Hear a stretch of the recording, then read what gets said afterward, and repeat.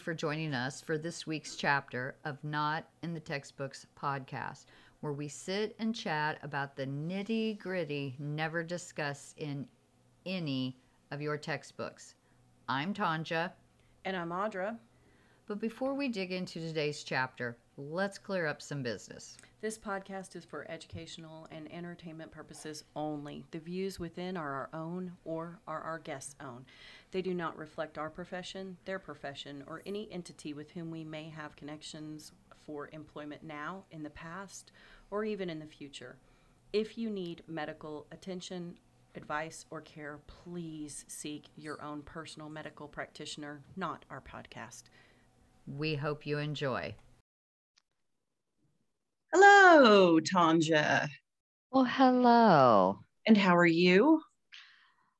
I am freaking wonderful. How are you? Super fantastic, as every week I am. Yes. And this week we have, oh, look, right on cue. Jordan, would you like to say hello? Yes. Who's for you and Tanja? Oh, good question, Jordan. So we have a guest, one of the nurses in this field whom I am honored to call a colleague. No pressure, one of the most effective and brilliant communicators I've ever encountered in my life. And she did say that before she hit record, by the way. So I did. That I This do is a believe real she thing. said that because she feels it, not because we're recording. Exactly. I did say that before. We have Jessica on with us. Jordan, come here and say hello to Jessica. Oh, you can't hear. Yeah, he's got to hear. Say hello. Let's go. Hi, Jordan. I'm a big fan of yours. Yeah. Yeah, you've got a kind heart, buddy. He's got the biggest one ever. Doesn't he? He Yes. really does. I learned from you. We all do, if we're lucky. Okay, you go on. We're going to record. Thank you for coming in and saying hello. Well, I'll talk to you later about what it's about. Go on, kiddo. So, Jessica, would you like to? He's so funny. I so love him. I know. He was like, there's going to be a guest and now she's talking. I'm coming to say hi. And then he lingers around just for a little bit. Just like in the corner, like, can I maybe? they'll change my mind. Yeah. Oh, look, I have my very own. Look, see, I told you this is what happens. Jessica, say, look. Yep, say hi.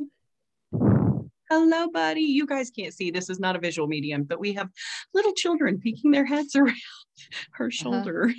I told you, the chewable layer. Okay, and then my son has brought the cat in. This is why it's called Not in the Textbooks podcast. Remember when you were worried about it being off the cuff? This is turned into a circus. I need to add, I'll go get my chickens and the dog. And the dog. There you go. Yeah. And we'll have our party. And the feeding pump. And I'll be like our whole menagerie. Destiny and Mischief Holster. Yes, go take him away and go hide yourself. He says hello. All right, now back to Jessica. Introduce yourself to the lovely people now that we've gotten through chaos. Now that we've joined the family. yeah, I feel like I'm right apart. Jessica Zahn.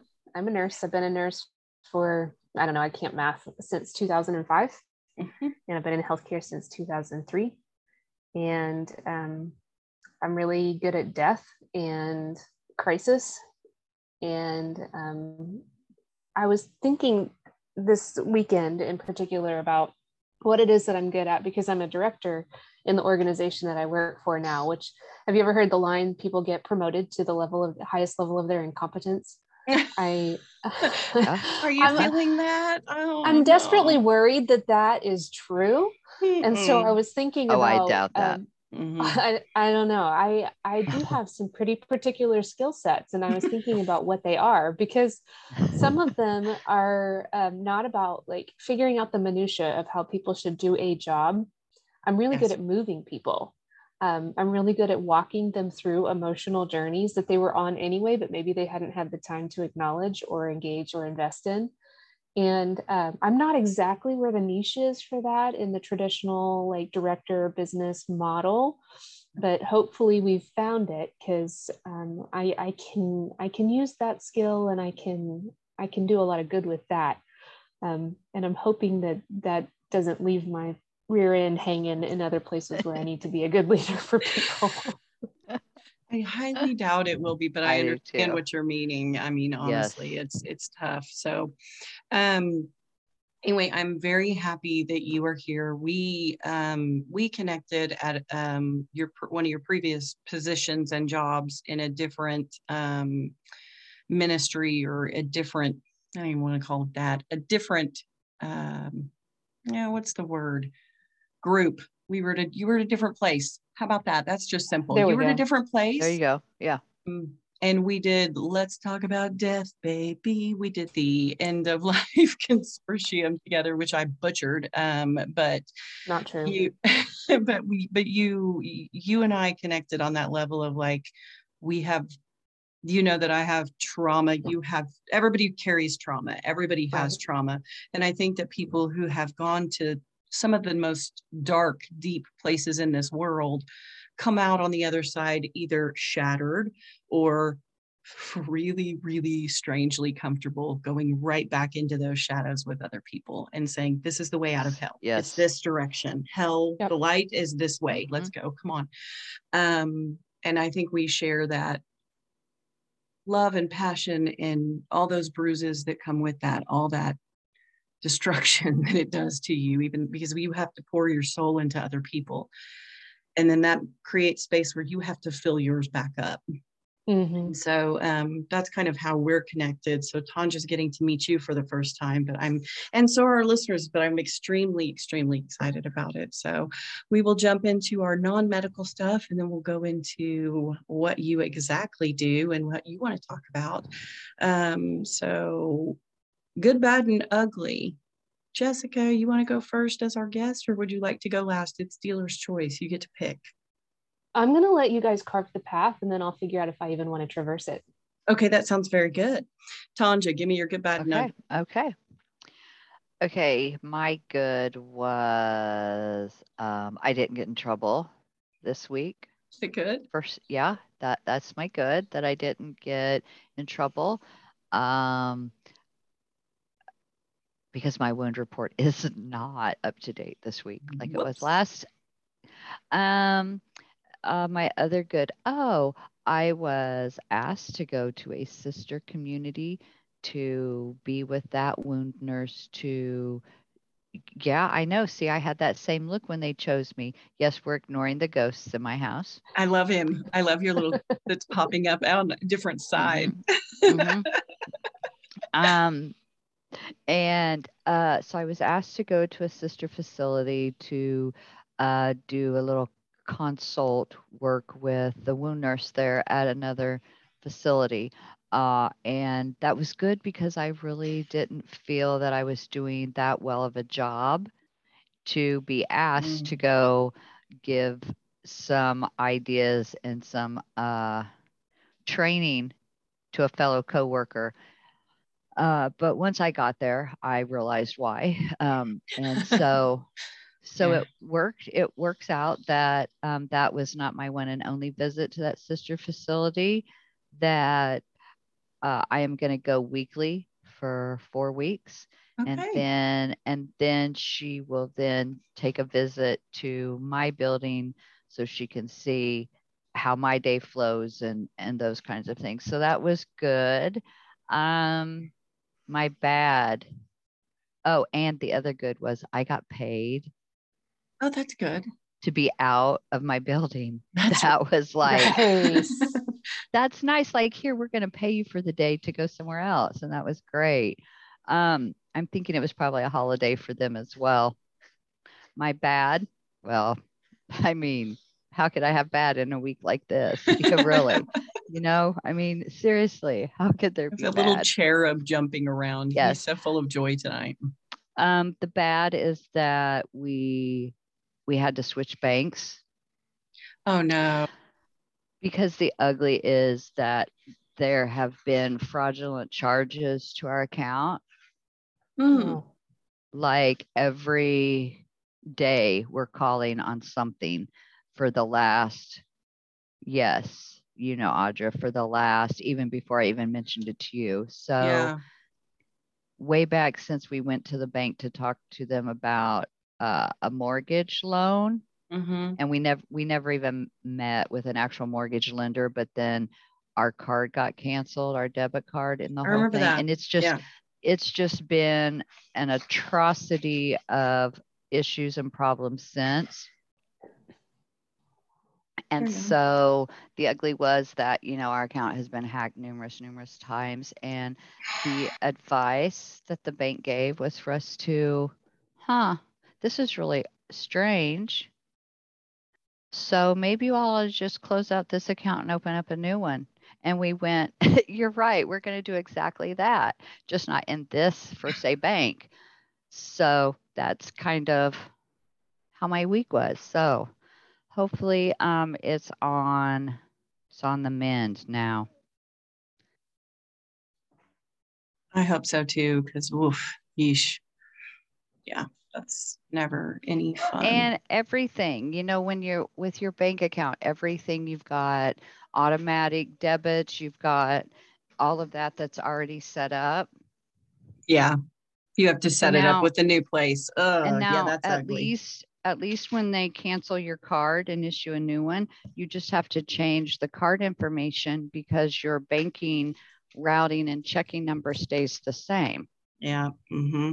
But we had to change all of that because somehow someone, which I don't understand how that works, they actually got our routing number and tried to do an electronic check, which was one number after like the last check that we wrote.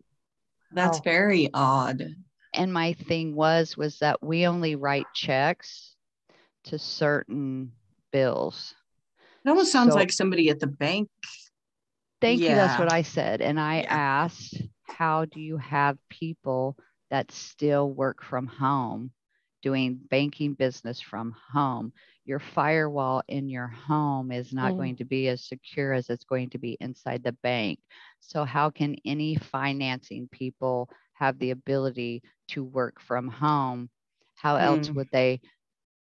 Getting your card number, stuff like that, if you order online, yes, we stopped all of that. Mm-hmm. And only kept one account for those items. Mm-hmm. None of that was hacked. The final thing was that, yes, they actually had our routing and our checking number and tried to draw an electronic check. So that was the final straw there. But hey, if that was the worst week I had, so be it. And luckily the bank, has we all of those fraudulent charges back around, so we really didn't lose a whole lot. It's just the stressor of all of it involved. Oh my gosh, yeah, the time consumption, it's just been, So tell me, what has been your good, bad, and ugly of your week? The good is that well, let's see, my yard guy came. You got a yard guy? Dude, I've got a yard guy because my lawnmower broke. Is that like having a pool boy? No, it's not even anywhere remotely near having a pool boy. Well, don't feel bad. My pool boy and my lawn guy, he's the same guy. Yeah. And you already committed to that, so you're stuck. Thanks the for that lawn reminder. Yeah. No, I'm kidding. The lawn guy showed up, and there's something about your grass, like when you come home from work and you come around the corner and the lawn is like freshly cut. It's like I love the smell of fresh cut grass. Oh well, my it's gosh. more like fresh weeds at my house, so there's that. Same thing. Hey, same thing. All the same. So it has been a really, really, really rough week. I've not had a week this complicated and emotional in a very long time. So my friend for millions of years, hi Julie, if you're listening, I waited tables with her when I was in high school 2 days ago, because that's when I was in high school. Right. I thought you just graduated, right? I did. Yeah. Okay. So okay. I mean, all right. So like yesterday, I was waiting tables with her at Pioneer Pies. That's what I thought. Doesn't even exist in the state anymore. It's gone. The owner is dead. It's sad. Hey, we could have let the listeners figure that out for themselves. Okay, they know I'm lying because yeah. Anyway, so we've known each other for way long time. Longest friend that I've had, aside from Kinley, who died from breast cancer, that, we were forced to be friends because our parents were friends. So one of the longest friends that I've actually had, it made that wasn't like you went to my school, that I made it work, longest work friend. Right. And she's a PA now. Her father had Parkinson's and developed Lewy bodies, and he passed away this last week, and his funeral was this week. And then my friend Kinley, her dad we talked about that when that all happened, and he passed away. He had the glio, and he passed away. They've all given me permission to speak about it, so we're not HIPAA violating. Don't direct We're message doing me. it right without their permission. Yeah, we are. I totally was like, you know what I'm going to do? I'm going to HIPAA violate everything. But anyway, so they did. It's all public knowledge anyway. So anyway, his memorial was today. And so that's the ugly, is I have ugly cried this week. And I've also called my dad and said, you are not allowed to die ever. Right. Yeah, I've had two friends whose, parents who had their memorial services. And I'm like, this is too seriously close to home for me. But we all know that my dad is going to die. And this is the way it works. So we've handled our conversations, and had, Right. it's a whole different thing when you know what you know. So that's been my good, bad, and really, really, really ugly. The other good that I had, work related good, circle back because I like to end on high notes, is that I did get to go to the Yukon office this week and do fit testing out there, Cool. which was nice because, people who live in Tuttle and Cushing, and I mean, like you don't want to have to all come of those areas. Kingfisher. You don't want to have to come They to get city. what they need, and they get the services that they need. That is important. It's yeah. part of filling us back up, getting, it's hard to do the job that we're expected to do the way that we're expected to do it, and then not be given the proper resources, Exactly. or not be able to reach those resources, and those resources be within our grasp. Or made anything that I can do to help our field staff make it a little easier, because this process was a little complex coming out. Coming out of COVID, it was a complex process to get a comprehensive fit testing done. And then for them to have to drive, I was just like, let me just come to you. So it was nice. Yeah. It was a good, everyone was ecstatic. And that's always a nice thing when you do well for people and it turns out to be a good thing. It's like, yes, right. Yes. So anyway, Jessica, would you like to good, bad, and ugly with us, or shall we move on? It's your, again, dealer's choice. I'll take that risk. So my good, I will be getting to share about my work and my passion on the news, the local news on Monday. So I was asked to do that. And then also some work that I've done for our institution, redesigning our medical record around healthcare decisions and advanced care planning. I got to submit a proposal to share on that nationally, which would be just an amazing opportunity, because some of the things that come out of that have impacts on how this particular medical record is used around the country. So it's one of those opportunities to like kind of leave a little dent in the world if it happens. So may I interrupt and just say, is it is it in relation to, like, we're adding value-based purchasing, to certain things. And so then part of that value-based purchasing includes social determinants of health and advanced care planning. Am I on the right track? Is they're filtering those things in, they're including and incorporating this? Yeah. Is that the thought? I think that value-based care and some of the changes with CMS have paved the way for me to get into the work that I've always loved doing. And getting to kind of grow in that. But I've built a place in the medical record for an advanced care planning script that I wrote. The one that I've seen.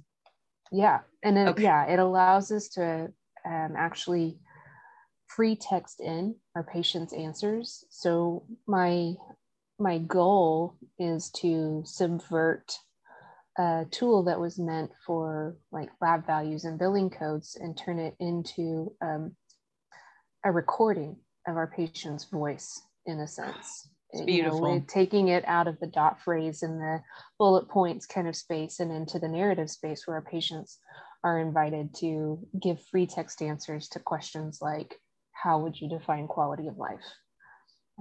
What experiences have you had that have taught you about how you want your healthcare to go?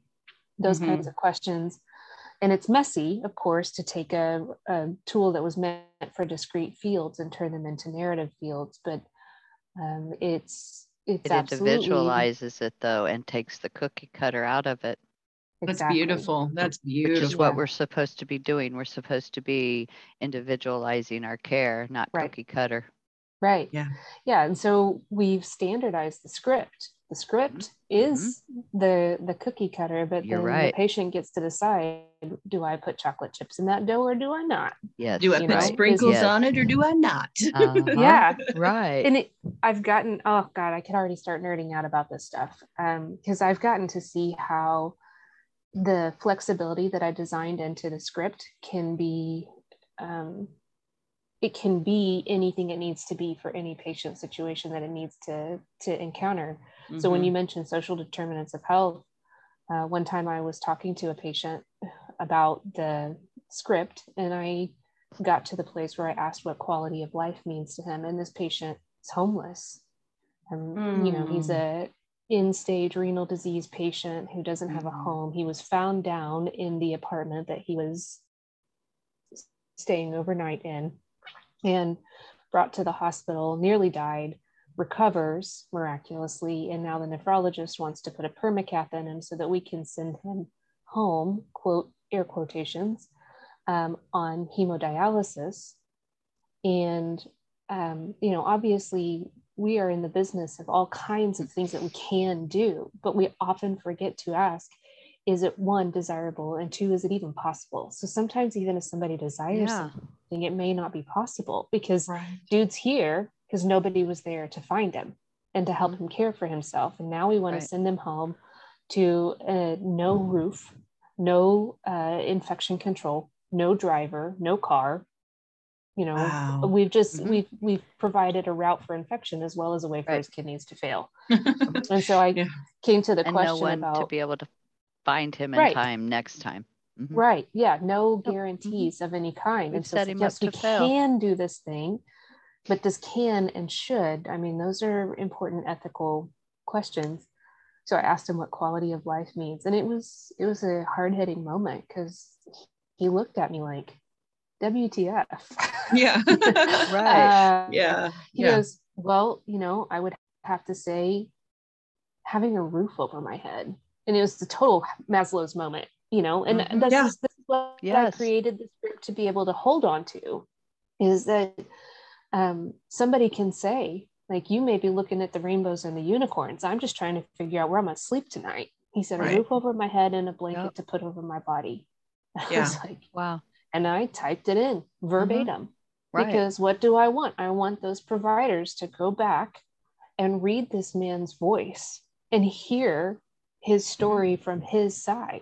Right. Because it's not just about the next medical intervention. It's about the overall trajectory of what's possible for him, what's possible for his body, what's possible for his circumstances. And by the way, what does he want? Right. Right. And that's really tough to ask because sometimes they want stuff and we still have to be like, oh, so, They want that, but it's not exactly what you need, and it's not realistic or attainable, and all of those things, but okay, so I'm sorry, didn't mean to. We got off track there. So good. Those are all brilliantly good. That makes me happy. Fantastic. No kidding. Wow. So any other goods? It's possible. We'll think of them later.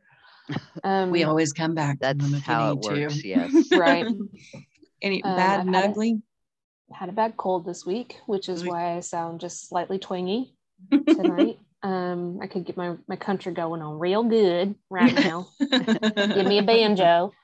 And then ugly, I have a exceptionally precious and beloved person in my life who is deeply struggling with their mental health and ended up hospitalized for that over the course of the last couple of weeks. And they're having ongoing medical as well as mental health issues. And if you see me, those of you who are listening won't see this, but those of you, the two of you will see that I may be looking down because that is actually playing out in real time right now there at the ER. And I, being a nurse, I hate it when people are like, oh, you're not a nurse here, honey. You just need to be the blah, blah, blah. Like when it's my daughter at the hospital, you just need to be the mom. F that. Yeah, I'm still a nurse too. We can't compartmentalize that part. No. You can't forget your training. That hat stays on all the time. And unfortunately, it also stays on so that we're making sure that, yes, the knowledge that we have, yes, we're using that for the good of our families as well. Yes, being that voice and that advocate that got us here to be. Right. Yes. I didn't work this hard just for strangers. I wanted to benefit myself and my partner, and because I've saved my daughter's life 3 times, by not taking off the nurse hat. The nurse hat, yes. And usually the people, I have actually been in that position, and I don't always have the best self-control. And sometimes I do forget to release that pressure cooker. And I have turned around and said, would you be able to do the same thing that you're asking of me if it was your family member here? And usually you get that look like you're the crazy person now, but it does make them stop and pause for a minute to go, okay, wait, would I? You're right. So flip the script. Okay, remember, I'm human too. And no, I'm going to make sure that I'm going to be an advocate and that we're heard. Yeah. Jessica, if you need to reschedule with us, you can. Yes, if you need to jump off. At any point, we understand 100%. Yes. Please, we can. I appreciate that. I want to say that there are some other, I'm not going to say bad and ugly, but intensely hard things that are happening. And this, when you texted me, Audra, this was a way for me to sit in my voice and get to use it. And I'm actively tempering my voice in another situation right now, because that's what my wisdom, my internal wisdom says is the thing to do. But this is a way for me to live in my voice and get to bring it out. And so while I have right now, I'd like to use right now. All right, and we appreciate that. And seriously, thank you so that. Yes. And I understand exactly where you're coming from, because when you have to temper your voice, especially for those of us who have personalities, I was going to say big, large personalities of sorts, and use our voices, know how to, and learn how to. We have very different styles, the 3 of us, but we all have those big personalities and voices, and we use them in different ways. It's hard when you can't live in that authentic, like the things I want to say right now, I can't. Reining that back in, sometimes stepping into another arena and allowing it to come out, it does help. So as long as this is helpful and good for you, whatever, even if you just disappear, we will carry on and we will understand. So just, you don't even have to do a warning. You can just be like, and out. So, you're talking about the funerals with my friends' fathers. And my father, we talked about, he has already made his wishes well known. I'm second proxy for a while. When my first stepmother passed away, I was first proxy. So we had a really in-depth card, oh, you put me, we are going to talk about this, so how exactly do you want now? What if it's temporary? Do you still do? And even in that conversation and knowing precisely what he wanted, when we went into the hospital and he had an elevated troponin, it was the most uneventful NSTEMI in the history of NSTEMIs. He had a heart attack and he was driving in the golf cart with my son.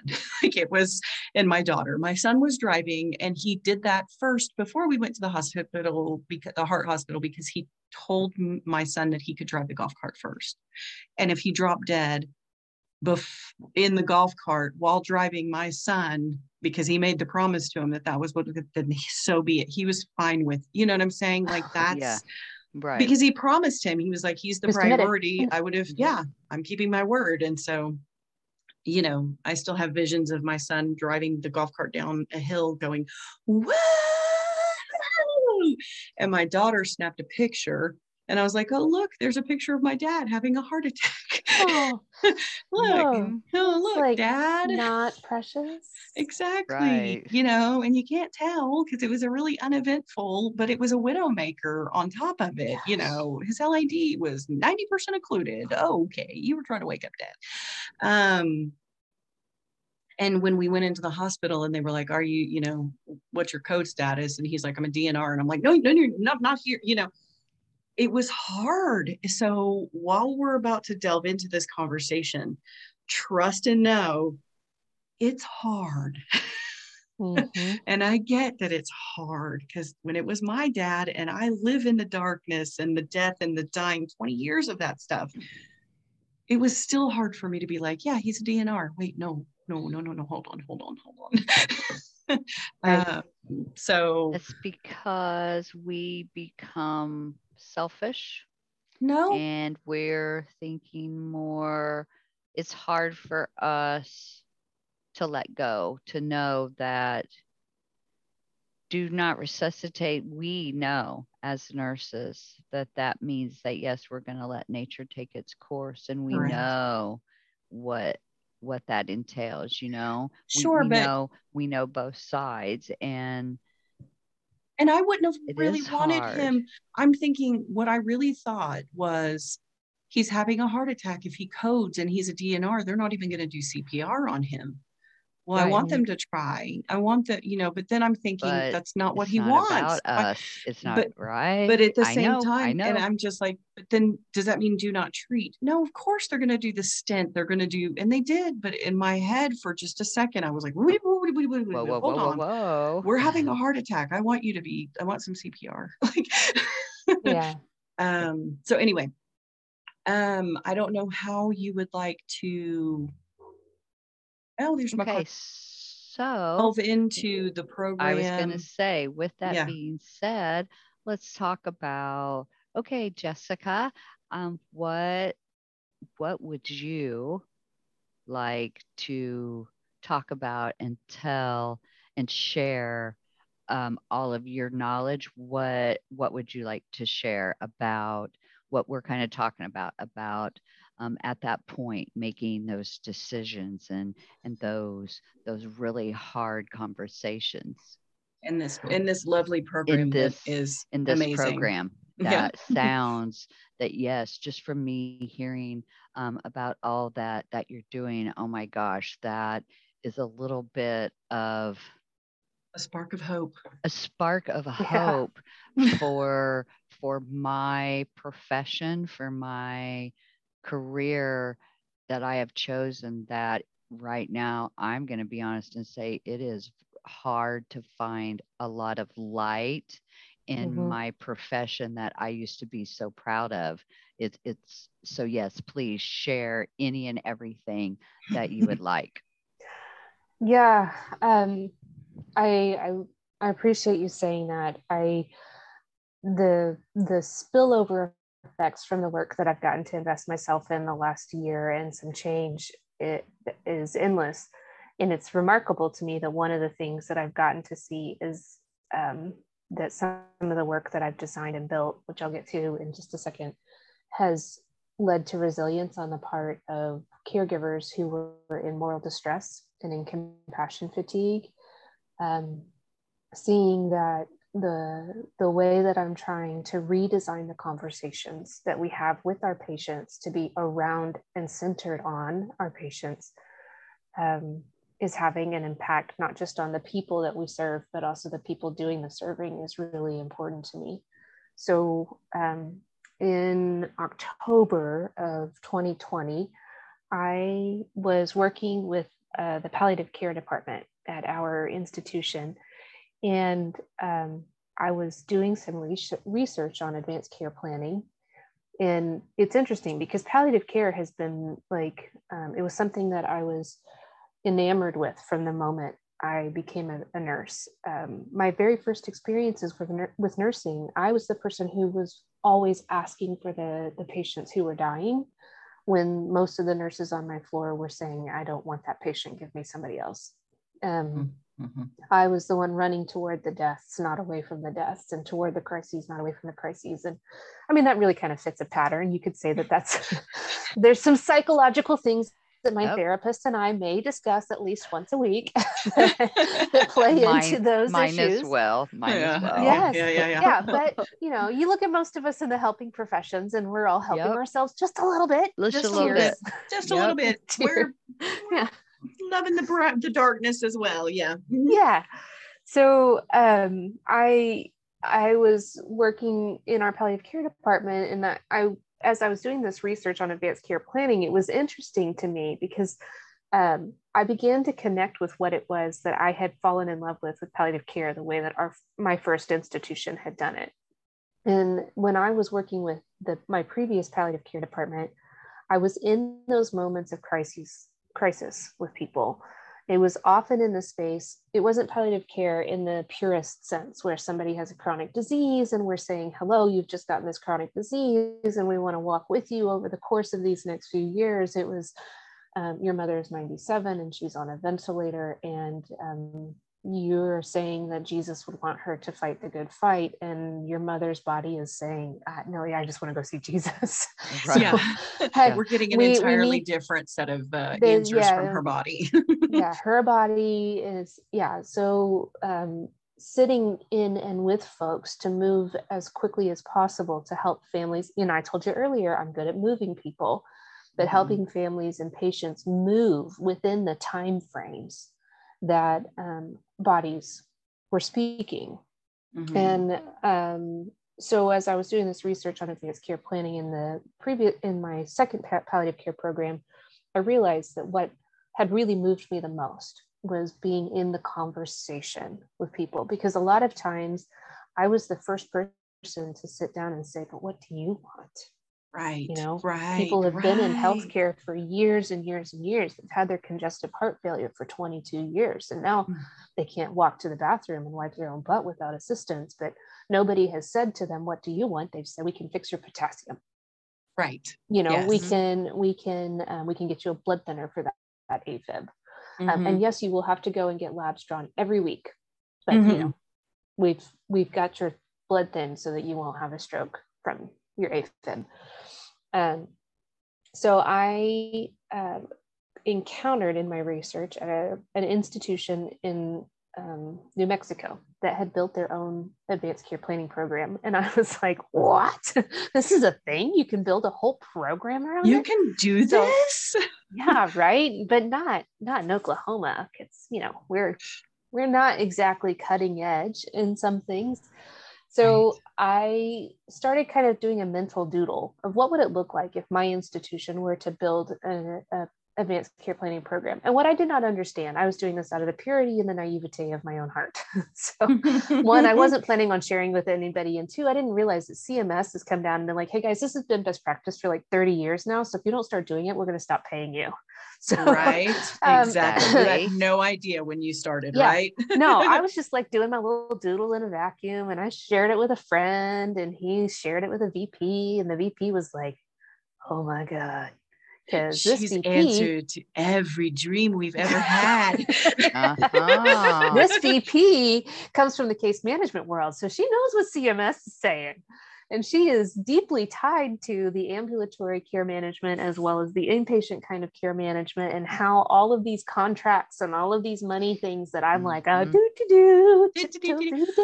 I'm have gonna, no idea. I don't know what I'm doing. So we're going to stop right there so that I can tell our non-medical folks, CMS, Centers for Medicare and Medicaid Oh, Services. thank you. Yeah, Yeah. you're good. And advanced care planning, we're going to get into exactly what she's talking about. So just hang on if you are like clueless. Also, you know how to message us. I will clarify. Go ahead. Yes. Oh my gosh, I feel like I'm leaving people out, and my job You're is not. to bring people in. Okay. No, you're not. You're not. So she had a conversation with me. I didn't know who she was. My friend said, "Hey, I want you to talk to this person about your advanced care planning ideas."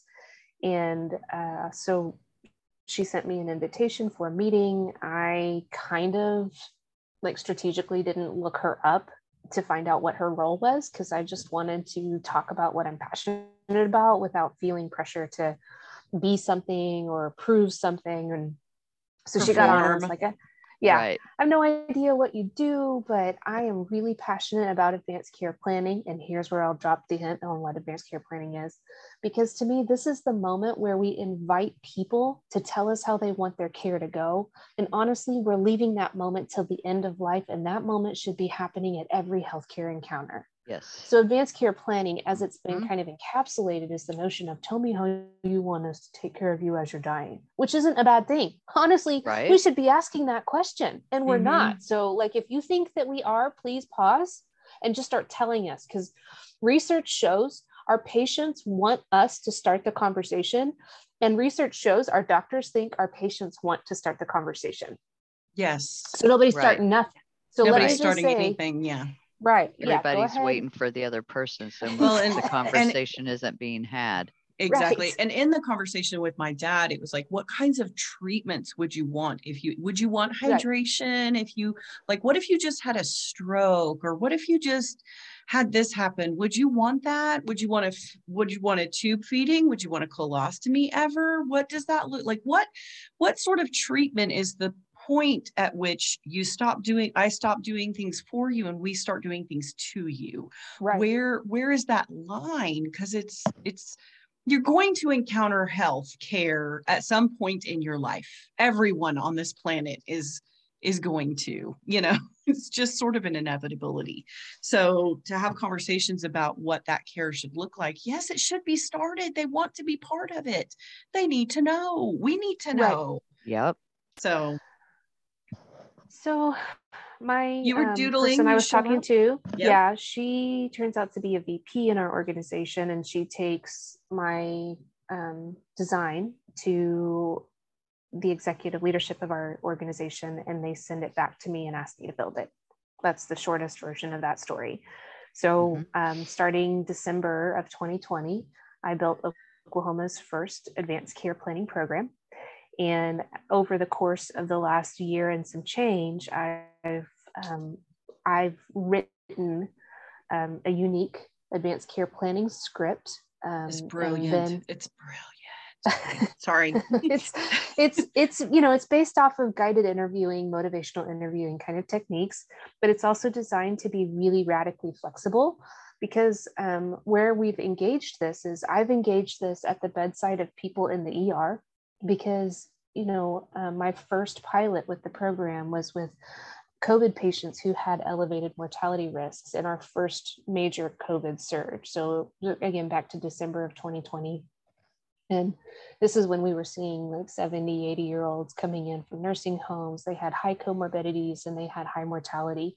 Looking back, there was some between 45, 50% mortality on most of the patients that I was seeing at that time. We thought it was around 33%, but it was much, much higher.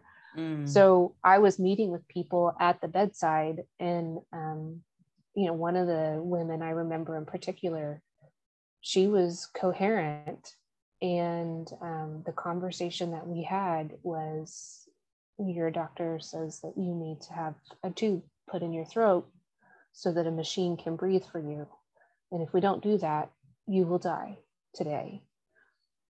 But the other side of that is that your doctor tells me that even if we do that, you will likely still die. But today will be the day that you have to make that decision. And I want to talk with you about what is important to you in your life, because if you choose to have that tube placed in your throat, then we need to move because it works at its very best possible when we have the opportunity to sedate you before we do it. And she chose to die that day. She got to go and see her son, who she had not seen in 9 months. And she got to die with him. She saw him for 2 hours before she died. So I designed this script to be able to go into spaces that are like, I don't have time to go through 12 questions with a woman whose respirations are 35 a minute. Right. We have got to get to the heart of what makes you you. How do I love you right now? And we have a very imminent future. This isn't advanced care planning in the sense of how do we take care of you in time. This is advanced care planning as in I've got to catch up. Yeah, we haven't asked you. We should have asked you. This conversation should have been had a long time ago. Way back there. Way back there. I mean, in the last 9 months, you've been hospitalized twice. You've seen oncologists, you've seen your endocrinologist, you've seen your cardiologist, you've seen your nephrologist, you've seen all of the people that work with you at the nursing home. But you haven't seen this conversation. And we've never seen you. You've never been, that's it. You've seen all these people and none of us have seen you. Yeah, I was in the ER with our latest surge. I was doing phlebotomy, which I'm not remarkably good at. So while I was sticking people, I was also like, at first I was like, I'm just going to get these blood draws and I'm going to do my best to help these nurses out. And before you know it, I'm like, so if your heart and breathing suddenly stopped, how would you feel about? Yeah, I walked out of that ER. I got 3 out of the 5 IVs that I tried to start, and I got 4 DNR DNIs. So yeah, so we got some conversations had. But I was talking to one of the gentlemen that was in the ER, and I was there to transport him up to the floor. I mean, I'm a director in our institution, but that's how bad this last surge was. That we had chief nursing officers, we had executives putting on their scrubs, going in and like if our skills were rusty, then we were doing bedpans, and that's what we had to do. And that's honestly because that's our okay. staff, no, but our staff was, number one, we were already dwindled down because of people walking out and leaving the field in droves, and then 2, they were all sick. They were all so sick. Oh, so sick. We were sick. Like nurses were sick.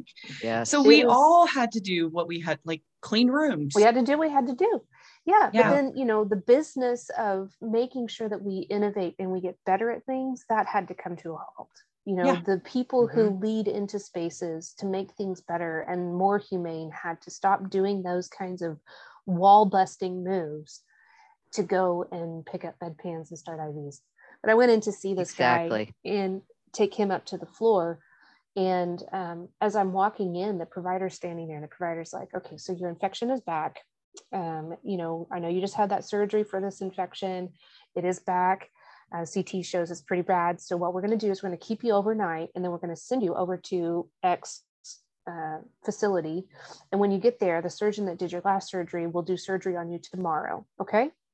And the patient begins bawling. And they said, I would rather die than do this again. And the doctor goes, no. This is what you need to do. We're going to get you fixed up. This will take care of it. And the patient is sobbing. And the doctor's looking at me. And I'm looking at the patient and at the doctor. And so I finally said, listen, it's really important that we listen to you right now. And we do have some good ideas about things that we can do.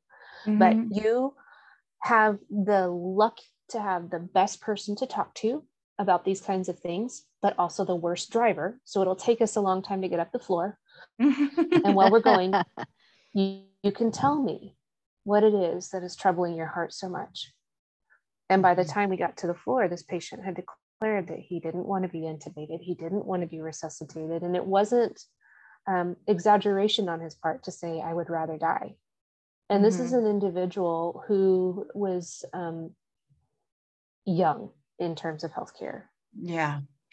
But he was saying, you're doing this to me. This is not for me anymore. Yes. Right. Yeah. And the exchange was so natural. If it wasn't for how hard I've worked to extract myself from that particular monologue that we call a dialogue in healthcare, That I might hamster not have wheel. noticed it. Yeah. Yep. No. That This hamster is wheel. what we need to do. We can fix you up here. It's We going to be just got you. fine. This We is, got yeah. you.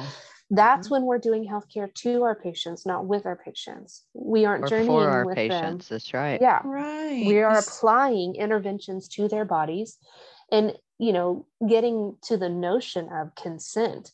Advanced care planning is the beginning of the consent journey. You're It's right. always, Oh, Yes, gosh, yes. you're it's so always saying, right.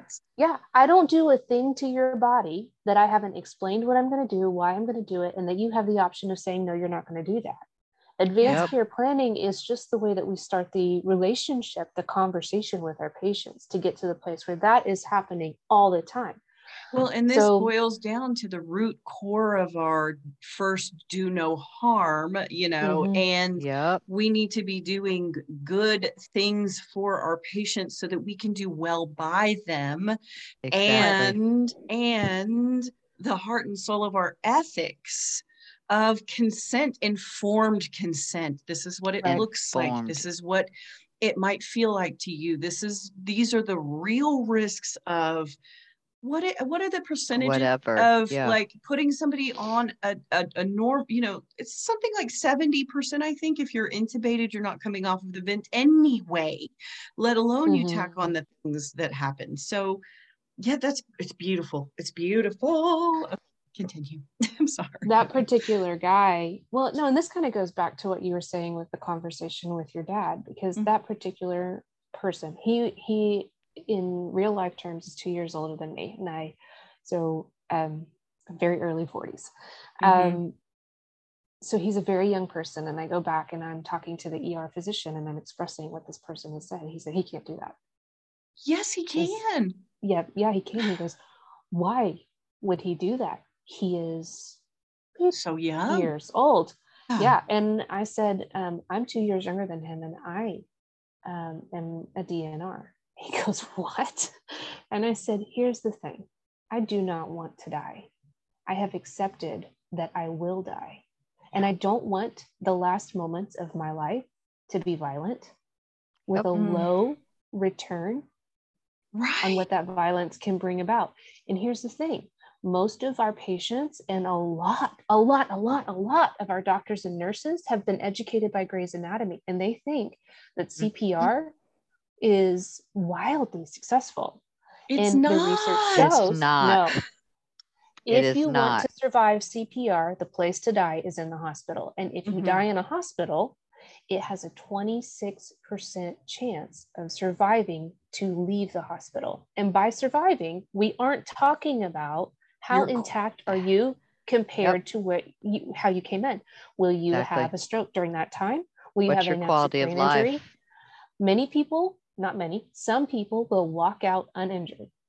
But the reality is that CPR has 1 in 4 chances of working, and it is exceptionally stressful and disruptive and destructive on most bodies. It's the exception to the rule, not the rule.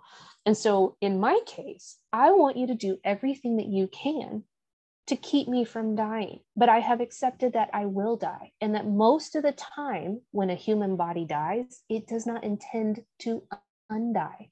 So don't spend the last of my life trying to undie me. It is gone. Right. It is It's done. gone.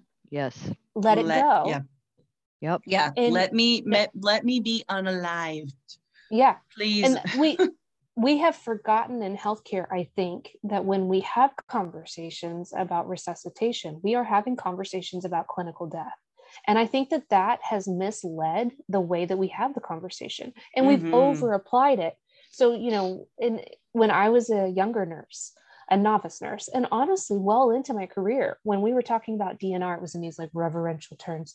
She's a DNR. We won't intubate her. Yeah. We talked about it kind of like comfort care, like hospice, like, pad gently into the room. We have a reference. This person is on their final moments.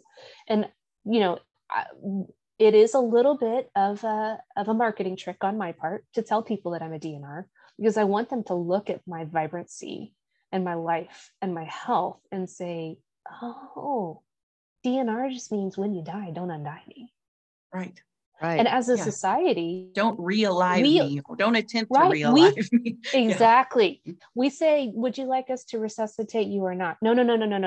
Bring the language back. Would you like us to attempt resuscitation? So one of the things that I've standardized in our script for our institution is if your heart or breathing suddenly stop. And I've provided education cards. So because sometimes nurses think that informed consent sounds like this. You don't want me to break your bones to bring you back to you. And our patients are like, no, please don't break my bones. Don't do that. Here in the please hospital. Don't. I just can't. Yeah, just fix my pneumonia. Like, what's the bone breakage? No. So then we write them off as DNR. That's not informed consent. That's called bullying. That's a threat. So I'm trying to provide to our patients a way to encounter the reality, the grim facts of CPR without emotionally manipulating them. So we've created a card that tells them, this is what CPR is. This is how the chest compressions work. This is why we intubate during CPR. This is why we use shocks and medications. And these are the injuries that happen. This is the percentage of survival. But there are sometimes side effects, but then some people are fine. And then we've listed the code statuses that we've written for our institution in layman's terms. So our patients can read the information or engage with a healthcare provider on the information, and then literally just point and be like, that's the one that sounds like me. And then we can, create that in the record. I love it so much. So freaking wonderful. I'm kind of proud. You should be. What we've put together. So we have, as you should be. Yeah. I standardized for our caregivers because it freaks people out to ask these questions. And what I am trying to teach Oklahoma, my goal is to change Oklahoma. And I'm trying to teach Oklahoma that these are not existential questions. These are healthcare questions. As a novice nurse, the first time I had to go in and ask somebody what their poop looked like, yes, I blushed. Yes, I was uncomfortable. And then I just had to do it. We've got to get to the place where we consider conversations about code statuses and about advanced care planning as common as when was your last bowel movement, what's your address, what's your allergies, right? Yeah, what medications do you take? On? Yes. Do you have a roof over your head? Do you not? Do you have do you have food insecurity? Right. Yes. Right. Has racism ever impacted your healthcare? Yeah. Right. Yeah. When we begin to consider the entire human, is when we will provide whole person care. So the script that we've built into our medical record allows us to standardize these questions and approach every human, but also bring them to a level. I've done my best to make the language accessible for just about any person. I'd like to rephrase. Speaking of that, I'd like to rephrase that. Have you ever encountered discrimination in your healthcare? That would cover racism, sexism. A lot of them. A lot of them. Okay, I'm sorry. I digress. Go ahead. No, I think it's an important part of, there's one of the things about my work that I have to encounter is that advanced care planning is a known deficit in marginalized communities. It is, for sure. If I'm thinking about trying to provide equity, then I need to make sure that I am actively creating solutions for persons that are in marginalized communities. And there are ways that I've done that. Not that I've accomplished it, but ways that I'm trying to push myself to get into spaces and have people in my inner circle that are pushing me to think differently. Exactly.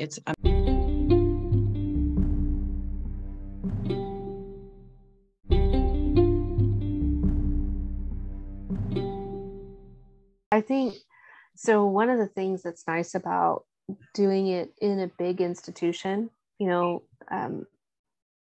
is that I've been able to engage in policy writing, and I got to center the script into the middle of the medical record.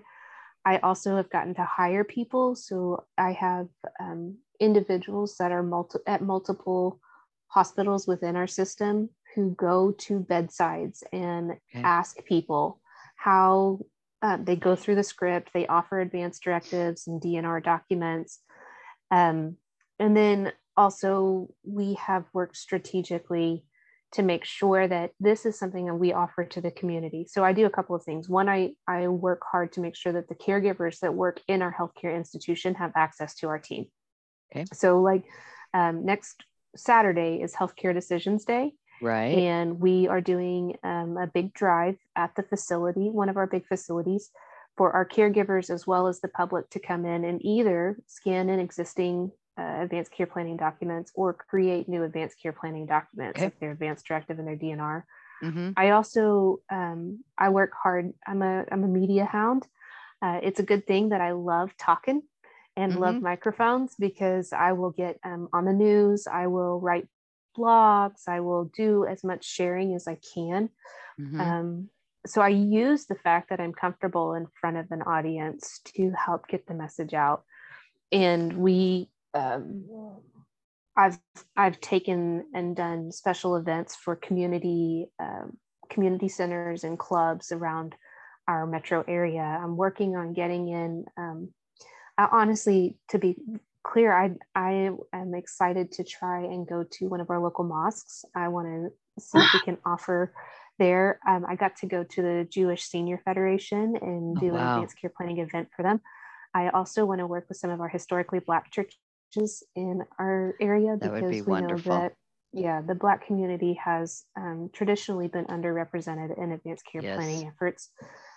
So working to make sure that this saturates everywhere that we are in proximity to souls, and spreads out. And then it's kind of fun because I've gotten to work with our institution's lobbyist a little bit to give my perspective on some of the changes that have happened in Oklahoma.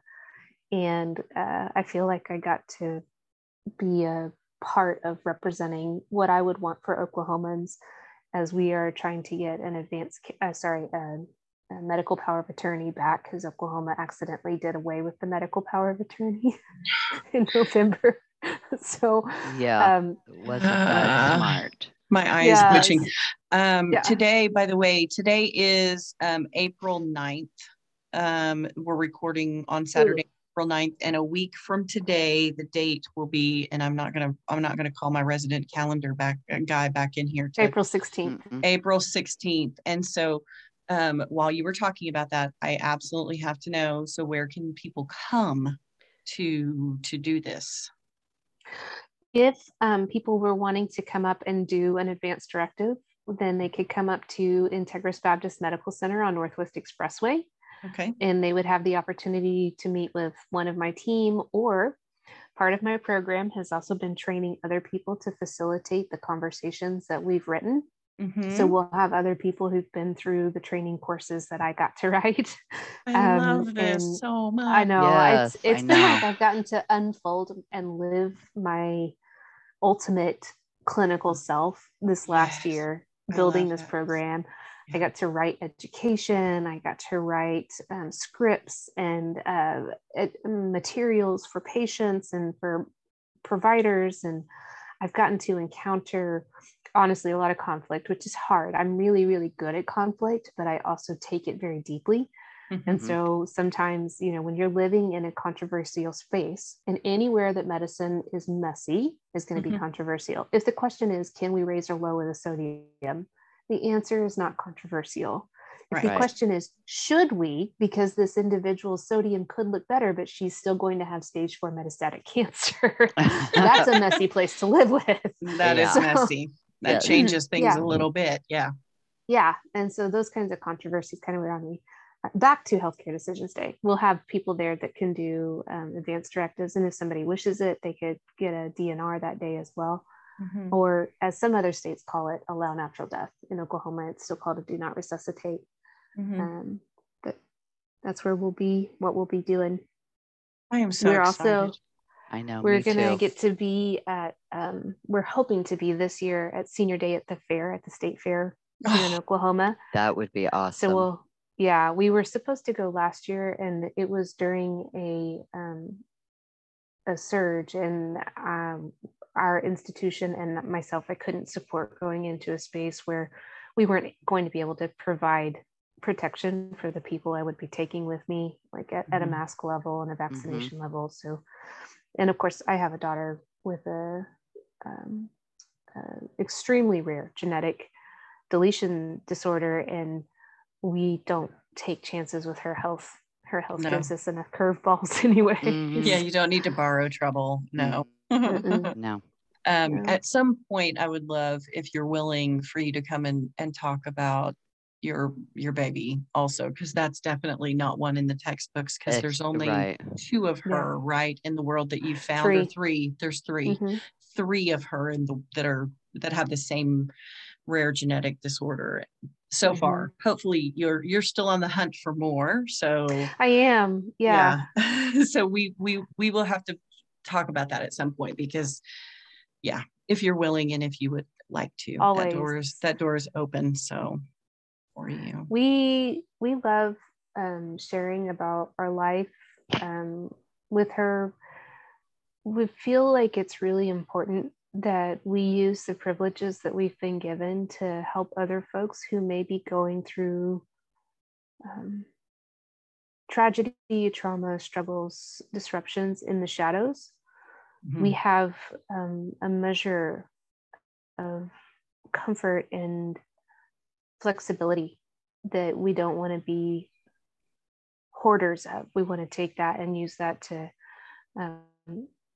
live openly, Right. and give other people hope that they can make it through dark things and hard things, and find joy. I mean, like, if you look at our family's trajectory from where Lulu started, and I realize I'm not here to talk about Lulu today, but where she started and the misery that we went through for 2 years, and then the joy that we live in now, and the success that she has made of herself. We are along for that journey. She is driving that car as wildly as she wants to.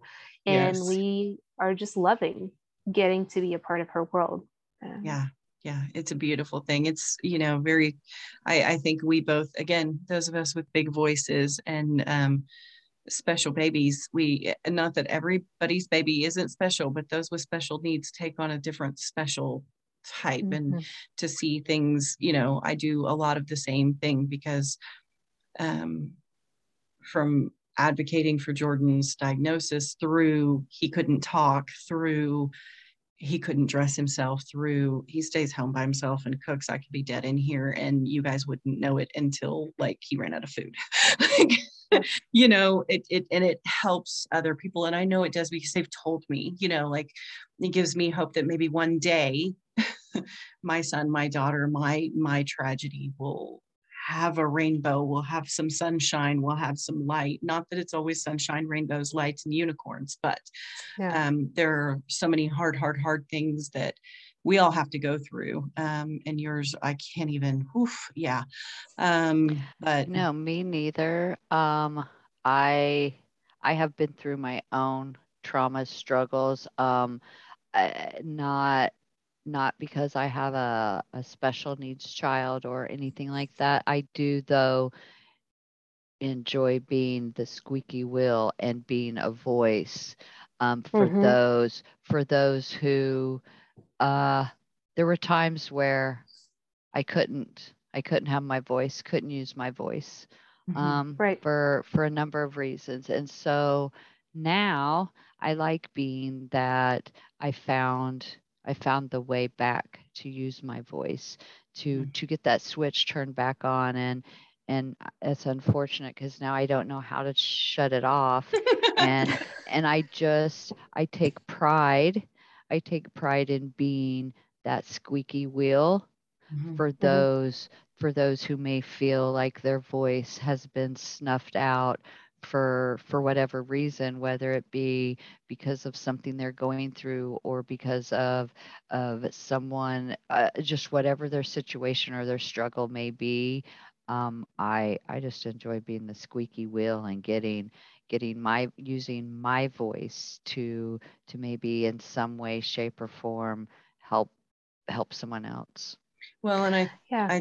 to bring some of this back around to advanced care planning, healthcare workers should never be the ashtray that snuffs out the patient's voices. We are supposed to be the spark that ignites their voice, that amplifies their voice, and that is the voice when they don't have one, or they don't know how. When they don't have the words, we are supposed to be the bullhorn, just like what you did with the doctor. And you went down and you said, no, they were dead serious about wanting to be dead. Yes. And advocating for those people. That's when we become heroes, is when we become their voices, when we become, when we say, this is not right. This, we have to do the right thing. And we can do right by our patients and still do really great health care. Yes. Like the best kind of healthcare is when we right by them and with them and for them, not because we're checking off a differential diagnoses and to them. So that's my soapbox. I'll get off it. Oh, no, I'm making a living off of that soapbox. So, you know, it's a good one. I've had some really brilliant partners. You know, the success that I've had in this space has come because I've had not just Centers for Medicare Medicaid Services saying, hey folks, this is kind of like, it's time, you should start doing this. It's past time. Yeah. But I've had providers, physicians, physician leaders, nursing leaders, just they listen, and they've been itching for it anyway. And to have people that have opened doors and just smoothed paths. I mean, the things that I've accomplished in the last year are like, sometimes I look back at where we started and all of the things that we've done. I was writing out a timeline for this proposal that I was presenting for the big conference, and it's like, well, crap, we got some stuff done. We got a lot of stuff done. This and it was a lot of work. It felt like it. Maybe that's why I'm tired. It might be. Right. But I've had so many wonderful partners stepping into the space and saying, yeah, we got to do this. It was really interesting because I was, a friend of mine sent me a link to a free webinar, and it was this doctor who's kind of big in the world of advanced care planning. He was like, you know, way woohoo advanced care planning for a long time. And he's got this presentation he's doing these days about, is ACP dead? And I was like, holy crap, I'm gonna have a heart attack. We've killed advanced care planning. So I, you know, at first I was like, maybe it's just the hook that he's using. And he's like, no, really, it's not dead. I get on and he's like, no, it's dead.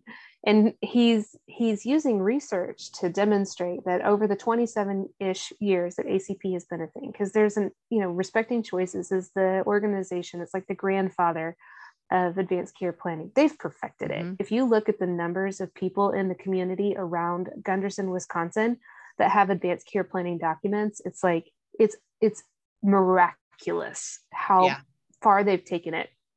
So he's saying that ACP doesn't work because people are still dying goal discordant deaths. In other words, somebody took the time emotionally to sit down, fill out the documents. We put the documents somewhere and people die, and they don't die the way the documents said they wanted to die. And that is probably true because we have, in the research, if you look at the way that, and this is my whole counter argument, I hope I meet him someday and I want to convince him to my side. My counter argument is that all of these research studies have been about ACP as an intervention. So I ask you once, how do you want things to go? Maybe we create a document based off of that.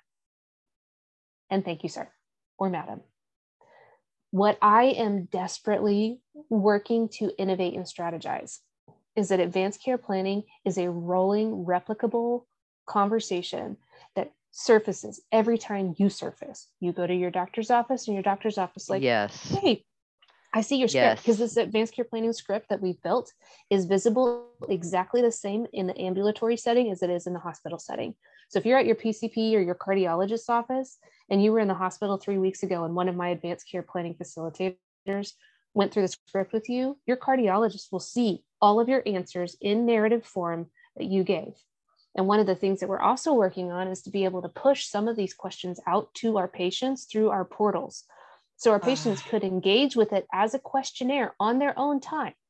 Now, some of those questions I'm going to withhold because those are questions about code status. And I really want those to happen in the setting of a clinician, whether it's a So nurse that they or can a ask those physician. questions. Those Some of it questions. may be unclear. Yes. Yeah, that's Yes. The great. questions about like, what is quality of life to you? What have you learned by watching your loved ones go through healthcare experiences? Do you have spiritual or cultural practices that give you strength or maybe even tell you what medical decisions you can and cannot make?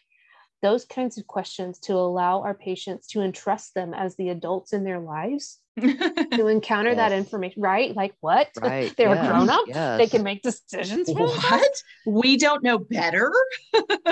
So making this something that is visible and replicable, and it's centered in the very heart of the medical record, so that every person who's engaging with this individual has the same access to ask the same questions or even just go over it. It says here, last time that you were seen, somebody asked you this question. You said that quality of life meant this actually happened.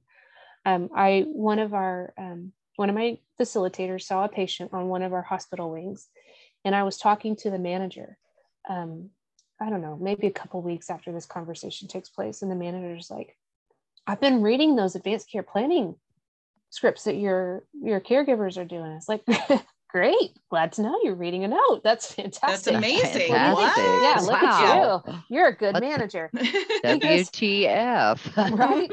Because I was reading this one on this one lady, and I was reading the quality of life. It just blew me away. She said that quality of life to her was to be able to clean her house and cook in her own kitchen. It's like, so simple. And I was like, I know, right? It's amazing that every individual has a different answer. But let me ask you this.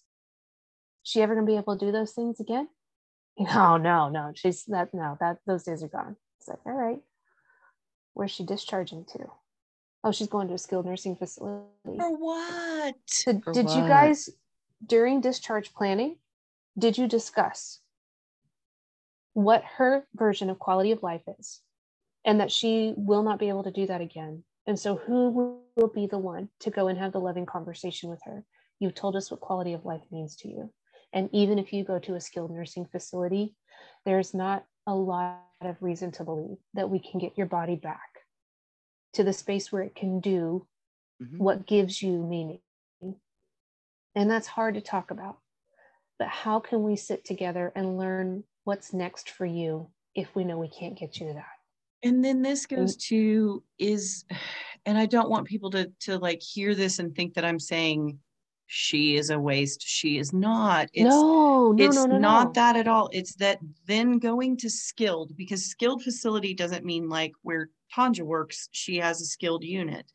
And so going there to get intensive PT and OT and speech therapy and all these things is to get you to what end. And there's a lot of expense that goes into having someone go there, and then somebody else gets billed for that.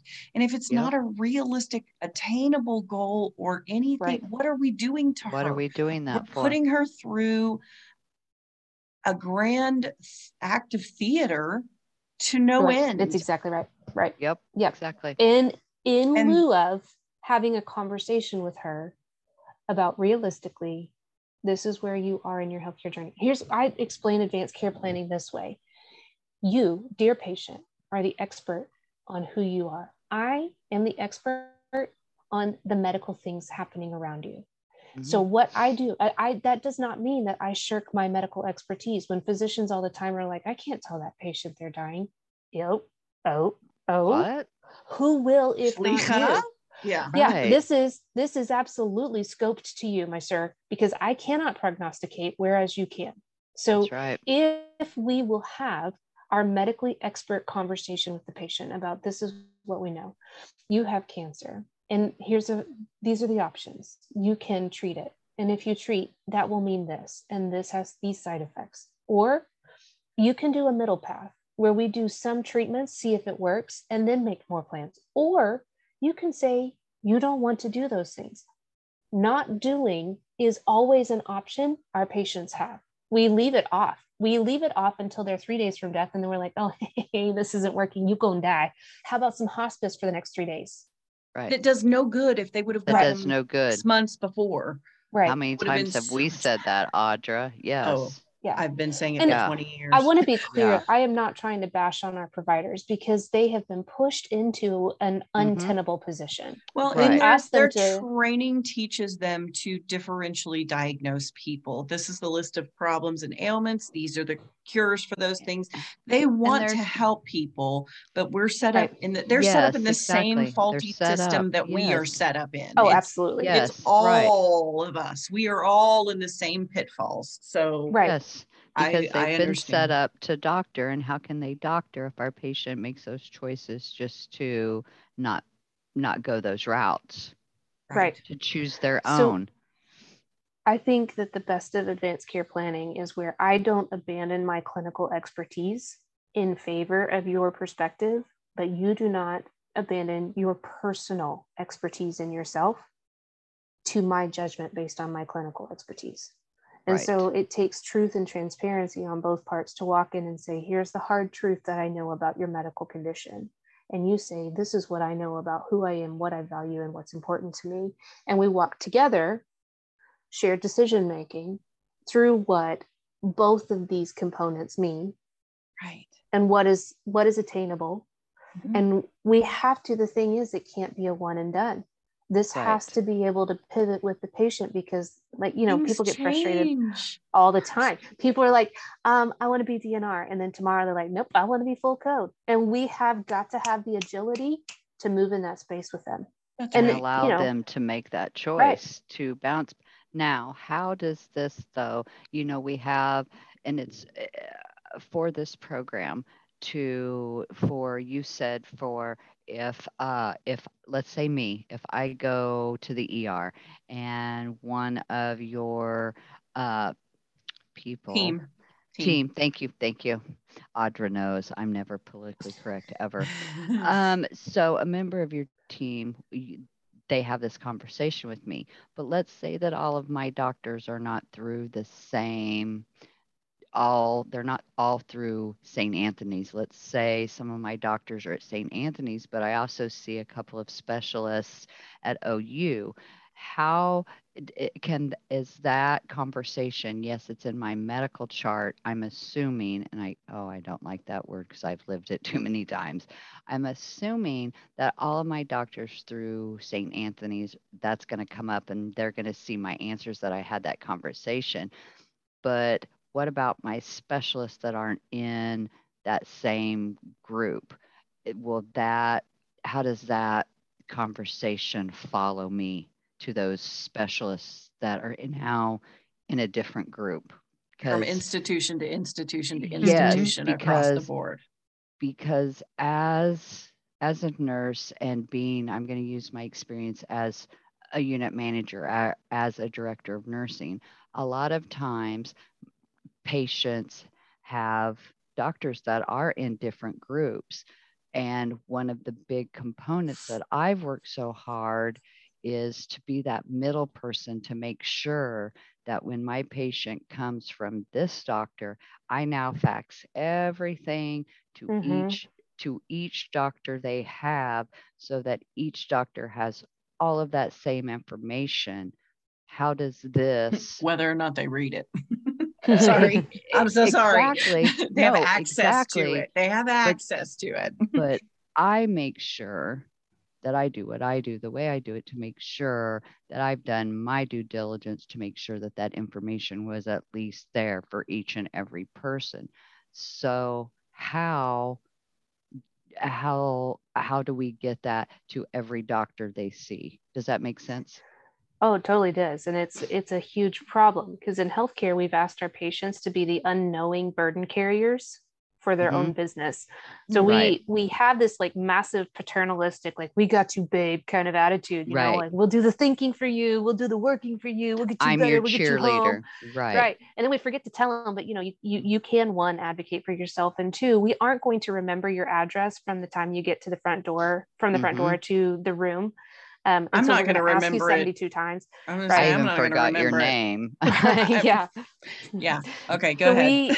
we have got to we've got to be transparent with our patients about the work that they have to do. Okay. If you're Okay. invested in your own voice, then this is how you need to carry it with you. Like, Gotcha. take your file and Mhm. scan it in with every physician that you have that's at a different facility. Now, one of the things that the electronic medical record is like, We've already it's- discussed this ad yeah. nauseum. They know it's Sure. garbage. Epic sucks. We hate it. It's not made and Yeah. designed for us. I think last time, didn't we talk about this last time, that like certain ones are kind of good, but then they Mhm. suck at this. So yeah, Right. Yeah. we've beaten this drum. If they're listening, they know. Yeah. So making sure, like, the one nice thing about, I won't use names, but any name you mentioned Mhm. being so large is that ideally where we're headed, and I've read documents that this is supposed to be happening. If you scan in your advance directive at one institution in the metro that has that electronic medical record, it should Mhm. be viewable by a different institution that has that electronic Gotcha. record. Electronic. Okay. Yeah, right. Okay. They should. But But the problem is where to find them, because they file, because I do coding now. I'm an indoor nurse and I do coding.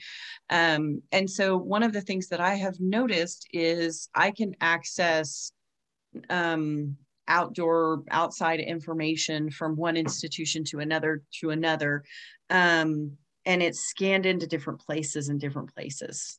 right, So that's a foundational issue with yes, the any medical yeah. record system, Yeah. any medical record system, be it the largest in the country or the smallest that you use, there's no we're really peeling back the curtain today. They're going to see Oz in all its glory. That there's no uniform standardized place where they put these. When they come into these places, they ask them and they're like, where do you want it? Oh, on the thumbnail. Where do you want it? Oh, in media. Where do you want it? Oh, Right. down. We'll add a tab, and then you have to add the tab every time. You're Yeah. crazy. So follow-up question, do you have the ability to print this information off so that they can carry it with them? Not yet. I'm working on it. Okay. So because we built our script in-house, we didn't take it to the primary organization that built our medical record. We didn't take it to them and ask them to build it because it would have been time, like I'd still be waiting. Yes. You would be right. waiting still. You yes. would still But be waiting. as I've said, I'm getting to share about this possibly nationally. So Which that is may help. Yeah. Yeah. So there are some functionalities that we don't have, such as being able to print it. And there are some elegances to the way that this works in the system that I'm Mhm. hoping if we get it built by the major corporation that we'll be able to see some like little tricks and things that make it easier for the end user. Mhm. But that's right now we can't print also it. but that's also why it is important for us all. Like when I tell my patients, you are the boss. Yeah, your doctor may say that you need to take this pill or this whatever it is, even your Lasix. You are the boss over your own care. Yes. You have the right to refuse any care you want. That is your right. Be the boss over your own care. Use your voice. Don't be afraid. No matter, yes, we want you to have faith in your medical practitioners, but that doesn't mean that takes your voice away. And we're Right. fallible. We're fallible. I mean, that's the We're whole not thing. perfect. That is true. So do they have the ability to have a copy of it? Because you said scan it in at every institution. So do you provide them a copy, or how does this work? Yeah, well, the advance directive always needs the originals of the advance Mhm. directive, and the DNRs always need to go back to the patient. Gotcha. When Okay. when we take them through our internal script, sometimes we'll just like do a plain old copy and paste to a Word document because I've Mhm. had a trucker from like Tennessee Mhm. ended up in one of our local facilities, and he's like, I want to take this back to my wife. And I was like, you got it, Oh, bud. you got it. We get that Got for you. it. Yeah. It's like, I'm glad you're invested. It makes me feel good. You know, Exactly. and Well, we have gone for quite some time, and it is bedtime. So, Man, time flies when you're having fun. yes, Jessica, thank you so very, my gosh, very, Jessica. very, very much. Yes. Now you know why I love her. Now you know. See? Yes. Yes. So I'm gonna shift gears for us. And Tanja, what are you listening to? I am listening to my youngest grandsons read to me. It is so fun. Yes. What are they reading? Ooh. Oh my gosh, they've read oh my gosh, we just read it tonight. Hang on, I've got to grab it. Yes, because we got new books. Oh, there's Bonnie on the table. Do you see her cat up there? Yes, poor Bonnie. She is the queen of the house. I got her and her brother Clyde when they were babies, and Bonnie is like she's very chunky. fluffy. She's fluffy. Fluffy. She's very, very fluffy, and we are just in awe of that because we're amazed that she survived because she was very, very ill when we got her. But for whatever reason, I cannot keep her off the flippin' freaking table. That is her throne. And she will knock. If you leave something on there, I can't even have a centerpiece because she ends up pushing it off. So very feline. Very feline. Yes. We read My Wild First Day of School. Oh, how fun. And we have read this for like the 50th time. That's fantastic. And it's accompanied by Bello the cello. And this author, Dennis Mathis, he was at their Matthews, sorry. Dang, I can't read backwards very well. You can't. It's okay. No. He was actually at their school not that long ago to tell, about his books. So we've read them a few times. Very good. Super cute.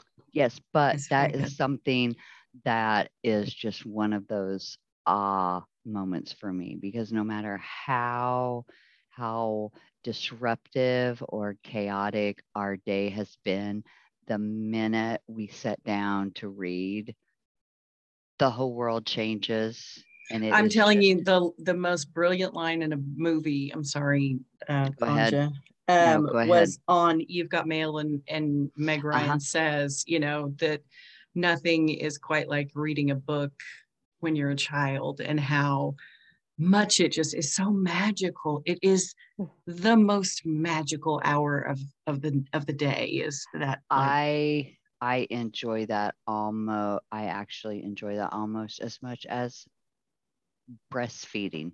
I mean, just it's for a those bond. moments, for that moment and those memories. And I think that it's a reminder that even for a little bit, my day gets to slow down. Yeah. It's joyful. So what are you listening to? I got caught up on True Crime Garage. Oh my gosh, it's about time. Holy I know. Cow. The boys over at TCP are like, it's about Captain and the Colonel. Like, come on, Chickie. Come on. So I got finished with that. And I also am still listening to The Crime of the Century. Once I got to the trial, things have slowed down for me on that one. Yeah. And then I listened to Fatty Stokes, which is one of the people that listens to Tell 'em Steve Dave, one of the female listeners, one of the 13 percenters, as we used to be, the OG Tell 'em Steve Dave Town Doll girls. Her husband, who used to always be, what am I talking about? That's the wine. He used to be in grunge bands back in the 90s.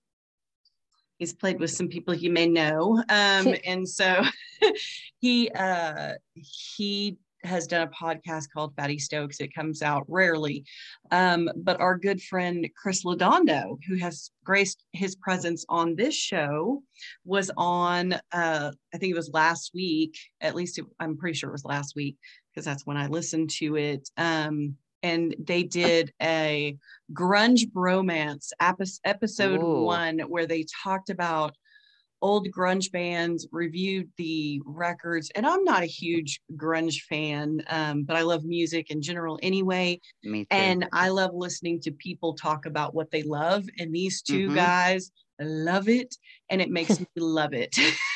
Gotcha. Yes. So it was a really, really fun listen, and people should go check it out. It's called I did. I wrote it down so I can, because you know how I am about my memory and have to write Yep. stuff And down. of course, you know Chris, so in your head, Yes, you of can actually course. see him in your mind talking. Mhm. So Right. that's a It good makes it thing. easier. Yeah. Yes. So Jessica, what are you listening to? Would you like to tell us or skip it? Your choice. No, I'll dig. So I have to admit, podcasts I don't listen to a whole lot, which is funny because I've done a few, Yes. been interviewed on a few. But I Brandy Carlisle. As far as music goes, yeah, Brandy Yes. Carlisle is she makes it through my rotation several times a day. And then I was listening to NPR, which I guess you I could say love I it. listen to NPR all the time. I But there love was it. this lady who was nominated for the Grammys. Her name is Aruj Aftab, and she sings Sufi music. It's like I listened on the interview, and I just immediately went and added her to my Spotify. So Oh, I got to have a few hours listening to her last night while I was working on a puzzle. Those are the things nice. I think that I'm putting in between my ears I these love days. it. I love it. Thank you so much. Thank you. Thank you. Thank you. Thank you. Thank you. And yes, Come. please, I would love to have you back on. Absolutely. Anytime. So Mhm. good night. Thank you. Good Thanks for having me. night. And if you guys want to, please go check her out. Where can they find you on Instagram or Facebook, or do you want to give that out? Yeah, no, I'm fine with that. I everything I share it to be shared. I'm very intentional with being open that way. So I'm Jessica Zahn, ZAN. There's no H in that. And I am on Instagram. I don't know, just type in Jessica Zahn. I think that'll work. And then also I'm on Facebook. Used to write at a blog, but it's pretty asleep these days. So those are the two primary ways to see what I write. Yes, and I will tag you on all of our promo stuff this week, so Yes. people can find you. Whoop, whoop. Yes, and go to, if you're in Oklahoma City, and next week, Saturday, a week from yesterday, because this is going to drop tomorrow, which will be the 10th. Please go to Integris. What time is Yes. that going to happen? Oh, right. 10 to 2 on April the Okay. 16th. And here's one last little reason to do it this way. When somebody dropped the Oklahoma Advanced Directive, which is the only document that's legally an advanced directive in Oklahoma because of the way that our statutes are written, which is kind of quirky about Oklahoma. No surprise there. Somebody put it through a literacy reader, and the thing clocked in at a grade 13.5. And of course, that is not the average literacy rate of any room anywhere in the country, No. let alone Oklahoma. So what I've done is, one of the other things I've designed is something I call the Advanced Directive Multiple Choice. So I take that document, which is 8 pages long, and I have narrowed it down to 1 page, and it's written like a multiple choice question. So the first question is, imagine that you have been told that you have less than 6 months to live, and you are no longer able to communicate your medical decisions. If you were in that condition, would you want doctors to do everything they could to prolong your life, including machines like ECMO and ventilator, CPR, and a feeding tube for water and food? Or would you say, I can't talk, I'm dying, don't do the machines or the CPR, but I do want the feeding tube? Or I can't talk, I'm dying, don't do any of it, allow a natural death? And so essentially, we walk our patients through contextualizing this massive document, because people confront it and they're like, I'm signing my life away. I don't want to sign my life away. I don't want to. You are not. You are not signing your life away. This document has a very particular, narrow meaning for 3 very particular, narrow conditions that people may find themselves in. And even then, it's not operative until that person has lost their own voice. So I'm really Very good at good. helping Very people good. boil the document down to its meaning and its purpose. So if you want somebody to help you with that, come see me. So I will say this right now, Bezrat Hashem, I will be there because I'm having surgery in May and I want to take my little papers with me when I go. Yes. So Yes. I will see you next Saturday. If you will be there the whole time, I will. then I will hug Yep. your Good. neck. There Okay. you go. I'll take it. There you go. All right. Maybe we'll Okay. get to meet in person. I would love it. Yay. Yes. Okay. Thank you Yes. so Thank you much. again. We'll see you guys in the Thank you, stacks guys. next week. Okay.